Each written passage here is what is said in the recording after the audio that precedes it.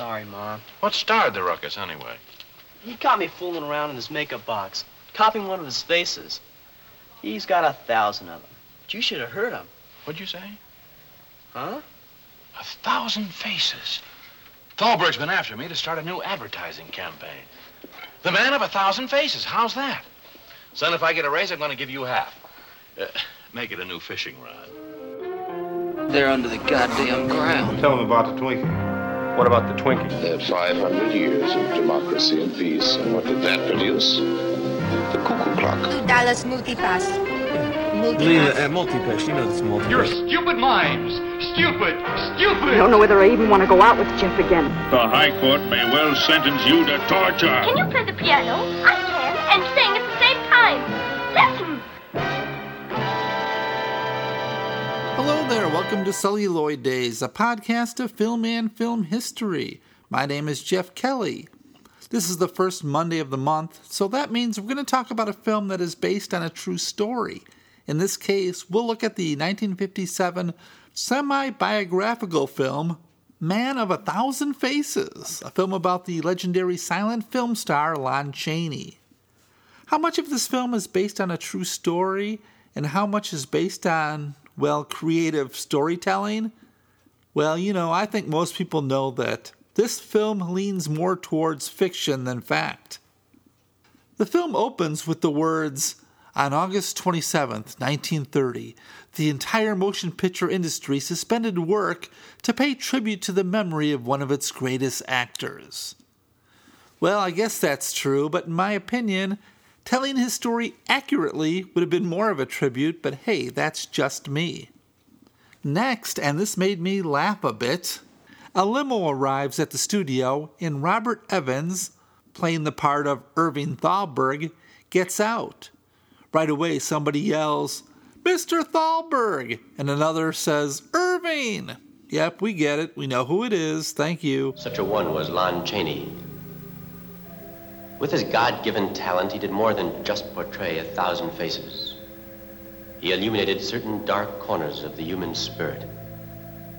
He showed the world the souls of those people who were born different from the rest. After a quick speech, we fade to a young boy, Lon Chaney, who has just been in a fight.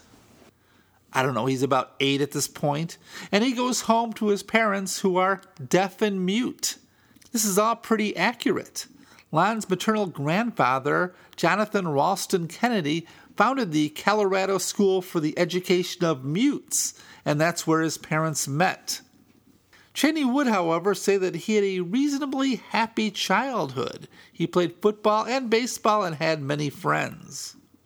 Of course, and this has been said many times, that growing up with deaf-mute parents was a great training ground for a silent actor. He learned from an early age to communicate without words.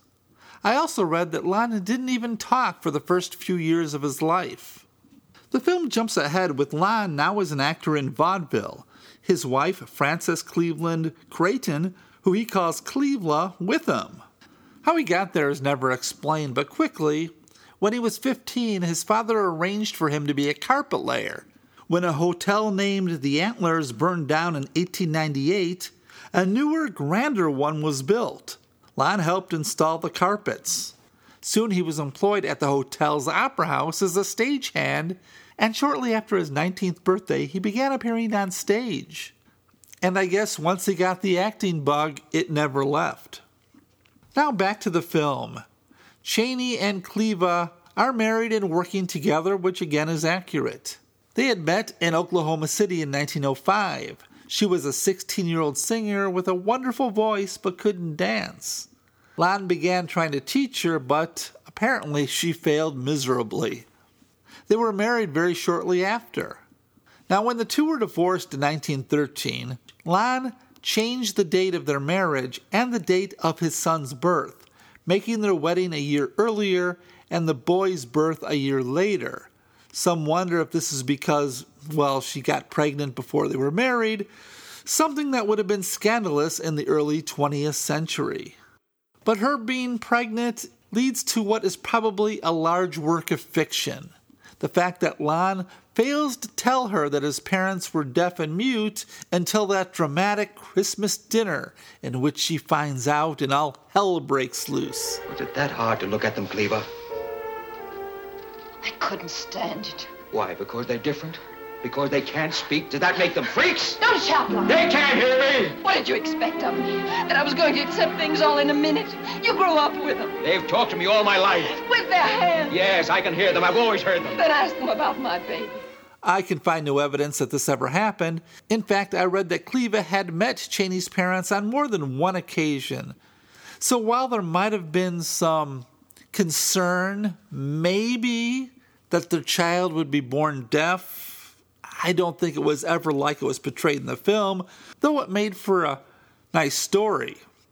The couple actually gave up theater life while she was pregnant, Lon taking a job in a furniture store in Oklahoma City. Now, Creighton Chaney's birth, the boy who would later be known as Lon Chaney Jr., in the film, it happens at a hospital in which Lon and the doctor have to explain to Cleva that just because the baby cried doesn't mean that he is not deaf. Now, the actual story of Creighton's birth is a bit of a mystery. Chaney Jr. would later tell the story of him being born in a cold log cabin, 2 months premature, lifeless and black and blue. He only weighed a couple of pounds. Chaney Sr. took the small child outside, broke some ice in a river, and plunged him into the icy water, and that revived him. This is the way it's reported most of the time. However, it might not be true. According to Lon's grandson, Lon Ralph Chaney, and Cleva's daughter that she had from a second marriage, Stella George, it was complete fiction. You can make up your own mind, I guess. But soon after Junior's birth, Chaney went back to work at the Oklahoma City Delamar Gardens doing a variety of musical comedies. In the Oklahoma City Times, a journalist gave a review of one of his performances. Chaney as the Prince Lorenzo was a decided hit. Mr. Chaney is a professional, formerly with the Columbia Opera Company, and made a host of friends last year at the Delamar Gardens. His work was of the highest order, and the comedy scenes between him and Charles Pryor were great. While it is known their work would be good, it was a delightful surprise to find the comedy so amusing. Now back to the film. In the film, the couple live in an isolated cabin somewhere, and Cleva gets lonely and frustrated, while Chaney goes out and works as an actor on the stage. She eventually sneaks out and begins to work as a singer. Now, I have to admit, while I watched this film, I was saying to myself, Lon, stop being such a dick. I mean, to me, he was acting like a jerk. He wants his wife to stay home and raise the boy, and she wants to have a career and such. And he offers no understanding at all of the way she's feeling. All right, I'm working. I took a job. I'm singing at Lake's. What about Creighton? I found a woman, a wonderful woman. She'll come in the morning and be with him till I get up, and then she'll stay till you come home at night, except Thursdays. What do we do on Thursdays? Give him a dime, let him go on to town? You can take him to the theater with you. Oh, don't make it sound so awful. But that's in the film. In reality, Lon and Cleva return to the stage together after their child's birth, usually with Lon acting and Cleva singing in the chorus. Lon spent the next few years as a struggling actor, but even though he received great reviews, he was not the success that he had been hoping for. In the film, we see Cleva becoming a successful singer and cheating on Lon. And Lon meets and becomes a close, platonic friend with Hazel, whom years later he would meet and she would become his second wife. This is actually close to accurate. Cleva was becoming a bigger name than Lon, and some think that this might have led to a problem with Chaney. His jealousy over her career might have led to tensions between the two of them. They liked me tonight. And I like their liking me. It's what I want to do. Maybe when the boy's older. How much older, Lon? When? How tall must he be? I'm sick of being alone, never seeing anyone. Sometimes I get the feeling that Creighton and I are the only two people in the world. I am home every minute I can be. Only to be with your son, not me. I might as well be 1,000 miles away. And it is true that he met Hazel at this point. How close they were at the time, and was it totally platonic? Who really knows? And it's also true that Hazel had an ex-husband who had no legs. I will say that Hazel Hastings didn't look anything like Jane Greer, who played her in the film. Cleva did dramatically swallow a vial of bichloride of mercury when Lon was on stage. Wait a minute. What are you doing? Cleva! Get that curtain down! This is true. But unlike the film, in which she has been missing for days, then arrives at the theater, in truth, they had been backstage before Lon went on, arguing. Here is a news story from the Los Angeles Daily Times reporting it from May 1st, 2 days after the tragic events. Dutch comedians were cavorting on the stage of the Majestic Theater to the merriments of the audience last night when Cleva Creighton, a cabaret singer, behind the scenes swallowed the contents of a vial of bichloride of mercury after a misunderstanding with her husband, L.F. Chaney, stage manager for the theater. She was taken to the receiving hospital where heroic treatment saved her life. Mrs. Creighton, who is 23 years old, and who resides with her husband at the Percival Apartments, number 845 South Hill Street, is employed in one of the downtown cafes as an entertainer. She went to the Majestic Theater last night to talk to her husband. The two had a dispute over Chaney's joining the Kolb and Dill forces and touring with them as stage director. She objected to the change. According to her story, she walked on the stage behind the scenes where Kolb and Dill were hilariously performing in front. Chaney, she said, ordered her off the stage. She rushed to the dressing room. The crowd in front was roaring with laughter, she said, when she lifted the vial of bichloride of mercury and drained the contents with suicidal intent. And the Los Angeles Herald had its own version. The singer is the wife of Lon Chaney, stage manager of the Majestic Company. Disagreements resulted from Chaney's determination to go on the road with the company when it leaves Los Angeles.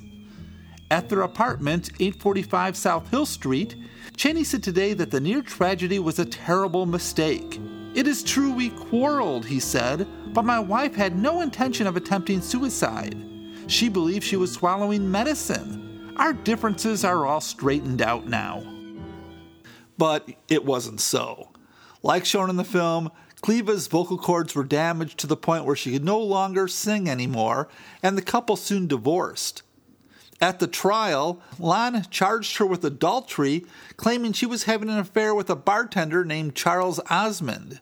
Chaney also claimed that Cleva was unfit to have care and custody of the child.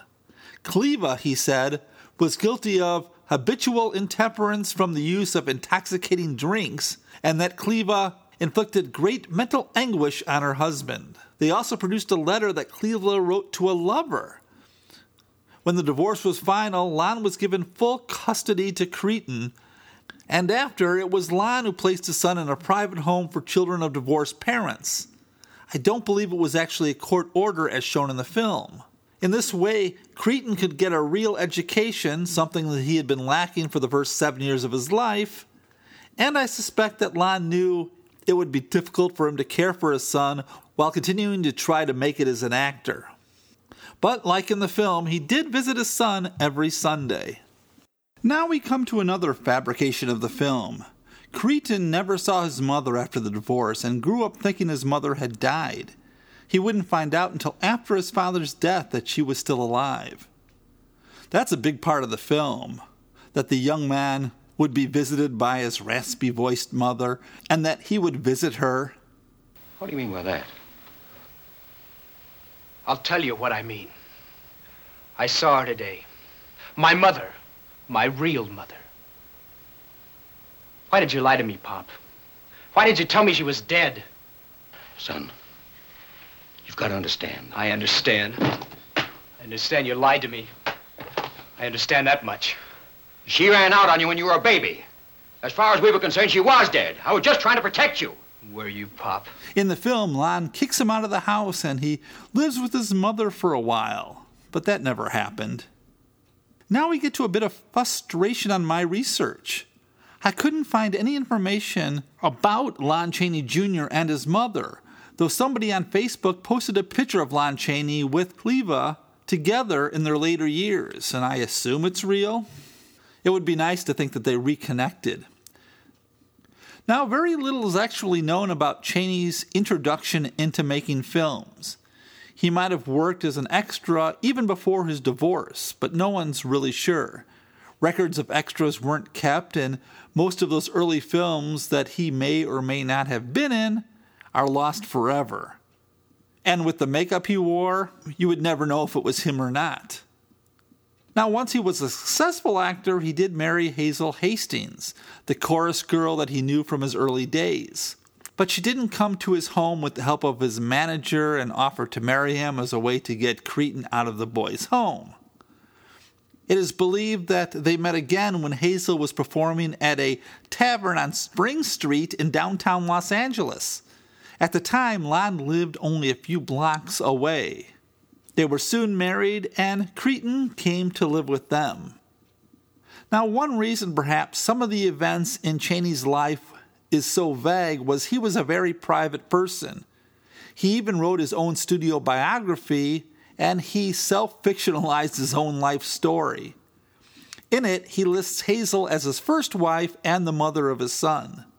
Reporter Adelia Rogers St. John wrote an article in around 1950 where she interviewed Chaney's first wife, who was working as a dishwasher at the time. She wrote, "What could I do?" she said to me years later. "I didn't have a penny. I didn't know where Lon and the boy were. The stuff I'd taken did something to my vocal cords. When I tried to get a job, I opened my mouth and couldn't sing a note." Lon didn't know about that. I never envied him his success. I never felt bitter. I used to sit in a movie theater and watch him on the screen. I was proud of him. I figured the boy was better off with him. Only I thought Lon might let me see him, but he never answered any of my letters. And then I heard he married again. Now, I even found an ad she placed in the paper in April of 1914 begging Lon to let her see her son. It's sort of heartbreaking to read. Now, in the film, Lon is already a huge star when he meets Hazel again. I think in reality, when they reunite, he was still struggling. But of course, he did rise to fame as one of the most successful actors of the silent era, with films like The Miracle Man in 1919, Phantom of the Opera from 1925, The Unholy Three in 1925, The Unknown from 1927, London After Midnight, also in 1927, Laugh, Clown, Laugh in 1928, and his only sound film, the remake of The Unholy Three in 1930. I'm not going to really talk too much about his film career. After all, the movie didn't either. By the way, if you have a copy of London After Midnight, give me a call. It's considered one of the most sought-after lost films, and we could make a fortune. Anyway, it is true that Lon was dying of bronchial lung cancer during the filming of his sound version of The Unholy Three. Now, in the film, he's back at his cabin out in the woods. His estranged son surprised him by being there, and the two go fishing. How's your mother? She's fine. I think you should know she was against my leaving you. Pop, she was working on a farm, cooking for 30 men. I couldn't leave her there. I had to take care of her. Yeah, I know. I should have been proud of you. But instead, I kept steaming myself up to stay mad. You know how I am. I don't let go easy. But I'm learning. Hazel is there, and she's doing the cooking. But suddenly, Lon collapses. He's carried to the bed. Moments before he dies, he takes his makeup case and adds the word Junior to his own name, letting Creighton know that it's all right to change his name to Lon Chaney Jr. and start an acting career. I don't think so. Lon was receiving aggressive treatment for his cancer, but his condition gradually worsened. He died of a throat hemorrhage on August 23, 1930, in a Los Angeles, California hospital, not in a log cabin. And the truth is, the young Chaney did want to be an actor, and his father was against it. But it was only after his father's death and the country's depression left him out of work and he was broke that he turned to acting. But the last thing he wanted to be called was Lon Chaney Jr. He started acting in 1931, billed under Creighton Chaney. He got some small roles, but no one in Hollywood really seemed that interested in him or his acting career. And by 1934, he was still struggling. And then Universal Studios offered him a contract, but only if he changed his name to Lon Chaney Jr., something he said he was always embarrassed by. But now I'm going to take a little break, and Russell is here to tell you a little bit about the younger Chaney.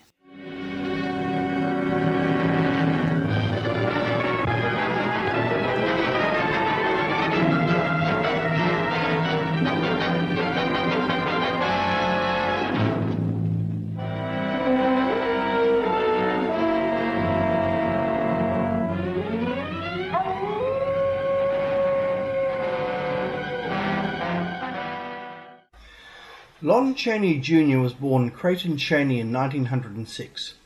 He almost died at birth, but his father plunged him into an icy lake outside his cabin and shocked him into life, then kept him in a homemade incubator. Lon did not want his son following him to showbiz and did not make it glamorous or attractive to him, and young Creighton saw the pain his father went through his various movie makeups. At the time Lon Chaney died, Creighton was a successful plumber, but the inroads of the Depression made him try his luck in the movies in 1932. Initially he acted under his real name, but used assumed names for extra, stunt and fight work, sometimes working on multiple movies a day. He had a stock contract with RKO, but expired in 1935, and after a lengthy period of no work, he started acting as Lon Chaney Jr. He got a contract with 20th Century Fox and appeared in small roles in dozens of films, but with his first marriage failing and then a new wife, by 1939 he was broke. His luck changed, however, when he was cast in the West Coast stage version of John Steinbeck's Of Mice and Men, as the simple-minded, hulking Lenny, and then in Lewis Milestone's film version, along with Burgess Meredith, made at the Hell Roach Studios. Lon Chaney Jr. was not a great actor, but is really good as Lenny, and you should try and see this film if you hadn't previously.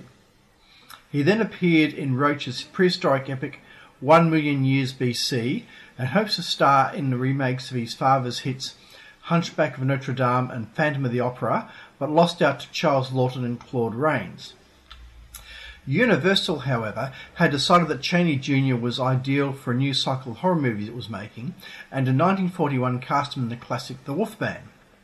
Unlike the predatory Dracula hulking Frankenstein monster, Chaney's Wolfman had genuine pathos as his Larry Talbot character is a good man transformed into a werewolf after an attack from an afflicted gypsy, played by Bela Lugosi, and is unable to stop himself from attacking innocent people, until his father, played by Claude Rains, hits him with a silver-tipped cane. Incidentally, as Chaney was 6'2" and Claude Rains about 5'4", one wondered what Mrs. Talbot must have been like. Like his real father, Lon Jr. had agonising hours in the makeup chair, as Universal makeup wizard Jack Pierce spent hours applying yak hairs to him, strand by strand, for the transformation scenes, which are highly effective even today. He became well acquainted with Mr. Pierce as Universal put him through their monster mill, having him play Dracula's son, the Frankenstein monster, and the Mummy. The Wolfman returned Frankenstein vs. the Wolfman, then the Monster Fest House of Frankenstein and House of Dracula, and Chaney was also in a series of movies based on the radio horror series Inner Sanctum. He also appeared in other Universal movies between the horror roles, but these were poor B pictures for the most part, and he soon tired of the studio. His contract ran out in 1946, and he then found work as a supporting actor in both prestigious and B-grade productions. He returned to Universal and The Wolfman in 1948's Abbott and Costello Meet Frankenstein, and scored some good roles in Stanley Kramer's High Noon, Not as a Stranger, and The Defiant Ones, but also appeared in low-budget clunkers like Bride of the Gorilla, Black Castle, and The Black Sleep. He sold his father's life story to Universal in 1955, where it became Man of 1,000 Faces, and unsurprisingly was appalled by its inaccuracy, but he did like Cagney's portrayal of his father. Universal also released their back catalogue of horror films, and low-budget producers like Roger Corman cast Chaney and other old horror stars on the strength of this, because their names looked good in a TV guide cast. Some of these, like The Haunted Palace, were effective, but as the 60s continued, he made a downward spiral of movies like Dr. Terror's Gallery of Horror, which I thought was the worst movie ever until things like Plan 9, Robot Monster and Manos started turning up. This was offset by frequent TV appearances on everything from Wagon Train to the Monkees, but his most notable role was on Route 66 in a special Halloween episode, Lizard Leg and Owlet's Wing, where Chaney Jr., Boris Karloff and Peter Lorre don their old horror roles to prove the old monsters still have the power to scare. Chaney appeared not only as the Wolfman as in The Mummy, but also as Quasimodo as a tribute to his father. His career was affected adversely by his heavy drinking. He told directors to get everything you can out of me by 1 p.m. because after that I can't guarantee anything. Robert Stack claims in his 1980 autobiography that Chaney and his drinking buddy Broderick Crawford were known as the monsters around the Universal Pictures lot because a lot of their drunken behaviour frequently resulted in bloodshed. Famous Monsters editor and legendary fan Forry Ackerman recalled a banquet of the Count Dracula Society where Chaney was the guest of honour. Forry was worried because Lon hadn't eaten anything and just kept drinking and knew from experience that Lon was blotto in the afternoons, but made an introductory speech and Lon appeared on the podium to a standing ovation. This really touched him and he asked the crowd if they wanted him to do Lenny. Of course they said yes, and he became that powerful figure of Mice and Men, and it brought a tear to everyone's eye to see how good he could be when he tried. Lon Chaney Jr. contracted the same throat cancer that killed his father, as well as several other serious ailments, and Forry orchestrated a letter-writing campaign to allow his fans to tell Lon how much they loved him, which touched him deeply. He died on 13th of July 1973 at the age of 67. A 1997 series of United States postage stamps depicting movie monsters featured him as the Wolfman, with his father as the Phantom of the Opera, along with Bela Lugosi as Dracula, and Karloff with 2 stamps as Frankenstein's monster and the original Mummy. In 1999, a golden palm star on the Palm Springs, California Walk of Stars was dedicated to Lon. Over to you, Jeff. Thanks, Russell. And yeah, I've always wondered about that. He was so good in Of Mice and Men. I always wondered what would have happened if he attempted to be a more serious actor instead of following in the footsteps of his dad doing the horror thing. But I don't think the studio would have let him do anything but horror. And of course, his alcoholism affected him later on. You know, one of my favorite of his later movies is one called Spider Baby. I've got the deluxe DVD of it, and on the commentary, director Jack Hill talks about the fact that Lon really wanted to make a good movie there, and he gave up drinking just for that film so he could put on a good performance. And it's a very strange movie, and one we might talk about on this podcast in the future. So anyway, thanks a lot, Russell. Now back to me. That's a very startling makeup. You wanted to see me? Yes, yes. How much? How much to leave us alone? Nothing, Lon. I don't want a thing from you. You've done a good job of raising him, you and Hazel. He's fine. Don't give me that. You came back for something. I wanted to see him. Was that so terrible? Wanting to see my son again? Your son? You have to care for something to make it yours. You never even wanted him. Come on, let's have it. How much? Please. You know, until I watched this again recently, I didn't know that Robert Evans played Irving Thalberg, and I thought that was sort of strange considering right now I'm reading the book Leave the Gun, Take the Cannoli, which is about the making of The Godfather. And of course, a lot of that story has to deal with Robert Evans battling Francis Coppola. Anyway, one issue I have with the film is James Cagney. I never buy him as Lon Chaney. He looks so unlike Chaney that it's hard for me to imagine him as that person. There's even one scene where he's about to go on stage and he does that little shoulder lift thing that he does when he plays a gangster.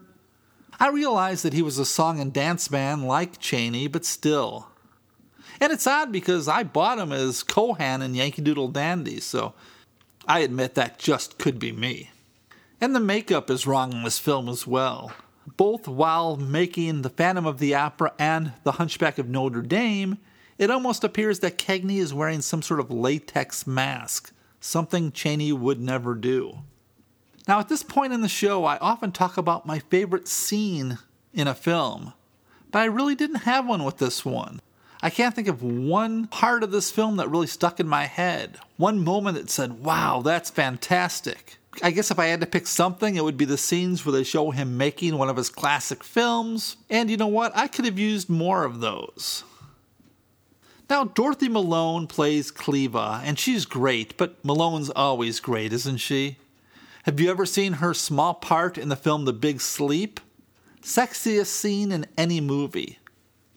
But here, her character is so damn unlikable. It's as if the filmmakers want us to hate her badly, especially in the first half of the film. It's this place. It's like being buried. No one around, nobody to talk to. Why couldn't we have stayed in the city like everybody else in the show? Where there's some life, some excitement. Or would that have been too normal? Is that it, Lon? Are you trying to get me used to the silence? Then I guess we're supposed to sympathize with her in the later part. And, you know, within the film, I put the blame for most of what happened early on Chaney. I mean, it starts with him not telling her about his parents, and then later keeping her isolated away from everything in a cabin or whatever. And then he even gets her fired from her job as a singer. What an ass. You had me fired. Damn you! Damn you! Damn you! And of course, as we discussed, all of that was fiction. Cleva and Chaney were working together when it all went down. Here's an article from the Los Angeles Evening Express dated April 29, 1913, just a month before Cleva's attempted suicide. The return engagement for a limited period of Cleva Creighton, saucy singing soubrette, who first played at the cabaret show exactly 6 months ago, is the event of interest at Brink's Cafe this week. The popular singer has just returned from San Francisco, where she has been featured in the cabaret show, and only comes to Los Angeles because of the fact that her husband, Lon Chaney, comedian, is here with Colbin Dill for a short engagement. Oh, and I have to say really quickly, I find it amusing that they always refer to Lon Chaney as a comedian, considering the horror films he would make later. Now, Jane Greer as Hazel is fantastic. And though she looks nothing like the real Hazel, it's okay because we're not familiar with what the real Hazel Hastings looks like, so the film can get away with that. In the film, maybe her character is just, I don't know, a little bit too perfect, you know what I mean? And I thought the scene where Jim Backus as Clarence brings Hazel to Chaney is a bit weird or just awkward. Why can't I get my son back? Well, Lon, here's the answer. A pretty woman who could be the boy's new mother. And before she enters, while Clarence and Chaney are talking, was she just waiting outside, ready to make her dramatic entrance?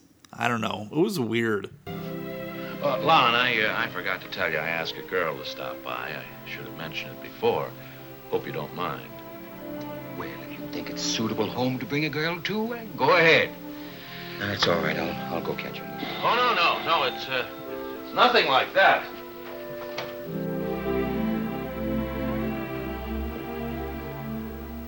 Hello, Lon. I think the story would have been a lot more dramatic this way. Have Lon go to the club where she's working without knowing she's there.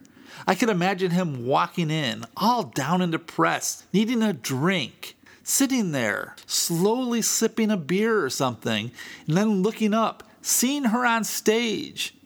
His face lights up. She comes over. They talk. They laugh. They get married.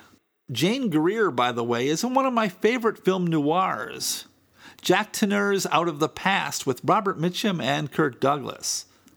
When I think about it, if this was reality, Chaney was first married to Malone and then to Greer. Hey, that's not too bad. Interestingly, Chaney's sister is played by Cagney's sister, Gina Cagney. Gina was an actor in film, stage, and TV. I think she also played in Yankee Doodle Dandy, again as Chaney's character's sister. Now, although I've talked about the many flaws of this film, I actually do like it. I hadn't watched it for years before watching it for this episode and found myself totally watching it, not being bored at all, though sometimes rolling my eyes. But let's find out what some others think of this film, and for that, it's Rotten Tomatoes time. It gets a 76% audience score, which is not great, but not bad for a film of this age. Brandon A. gave it 5 out of 5 stars, and he wrote, "Such an amazing film. James Cagney does a wonderful job of portraying Lon Chaney. Although there are some inaccuracies, I would certainly recommend this film to anyone." Some inaccuracies, Brandon? Okay. By the way, you used the wrong version of the word there, but I'll let that go. I hate to be one of those guys. Kim P. gave it 5 stars, and she wrote, "An amazing film. Cagney does an amazing job with the role of Chaney, and the depiction of Chaney's most famous costumes are incredibly true to the original form. I thought the choice of Robert Evans as Irving Thalberg to string the film together was an interesting and incredibly true-to-life one if you don't research too much into Evans. One of my favorite all-time films." Kim, I like how you mentioned if you don't research too much. How true. Justin R. gave it 2 stars, and he wrote, "Hokey and probably the most made up. James Cagney is good, but he can't make this more than just tolerable." Hokey, yes, Justin, but just tolerable? I don't know. Joshua L. gave it 1 star, and he wrote, "I didn't like it at all, but I really wanted to. Parts of the musical score were excellent, though." I think he meant though, but he spelled it D-O-H, so, Mike K. Graver gave it only a half star. He said, "It's a sappy and factually horrific bio of the greatest performer of all time. Avoid it like the plague."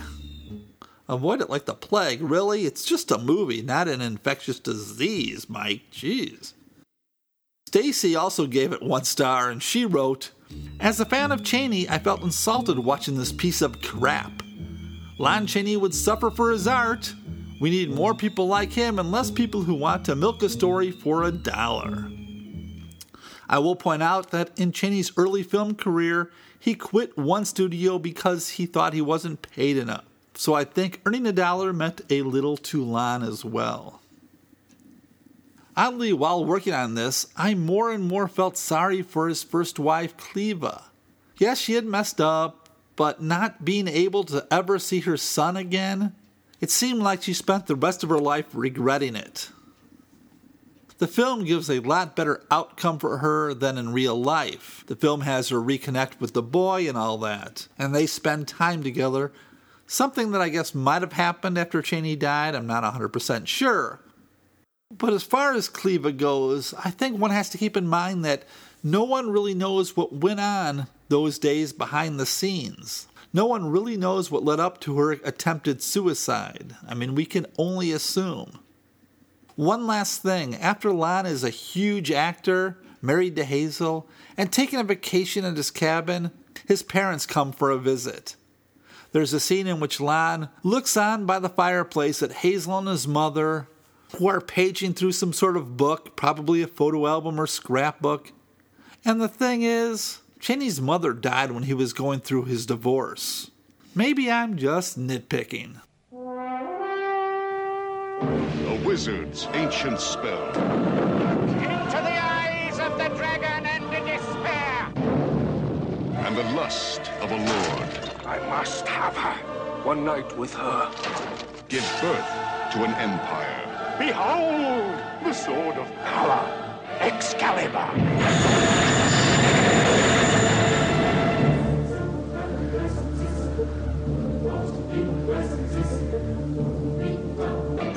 Excalibur, sword of power, sword of kings. little bit before I go. You know, I was glad to read that Cleva ended up remarried with a daughter. I can only hope she had a happy life in the end. Yeah, she made some mistakes, but I think she paid for those mistakes. A lot of the information on today's show was from the 1993 book Lon Chaney, The Man Behind the Thousand Faces by Michael F. Blake. And Russell also provided me some information too, so thanks, Russell. Hey, do you have any thoughts on Lon Chaney, or his son, or the film Man of a Thousand Faces? Did I get anything wrong? It could be. Let me know. I'd love to hear from you. You can send them to daysofcelluloid@gmail.com. Days of Celluloid, all being one word. Email me with your thoughts, opinions, suggestions, or even just to say hi. You can use our Facebook page, it's called the Celluloid Days, or our Twitter page, it's at celluloid_days. Next week, we're going to talk about one of my favorite films, and that's Excalibur by John Borman.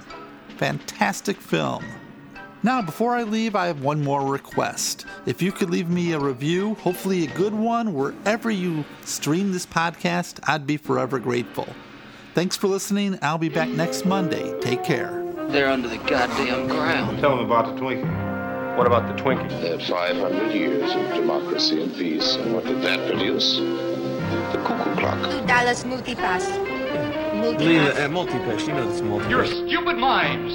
Stupid. Stupid. I don't know whether I even want to go out with Jeff again. The High Court may well sentence you to torture. Can you play the piano?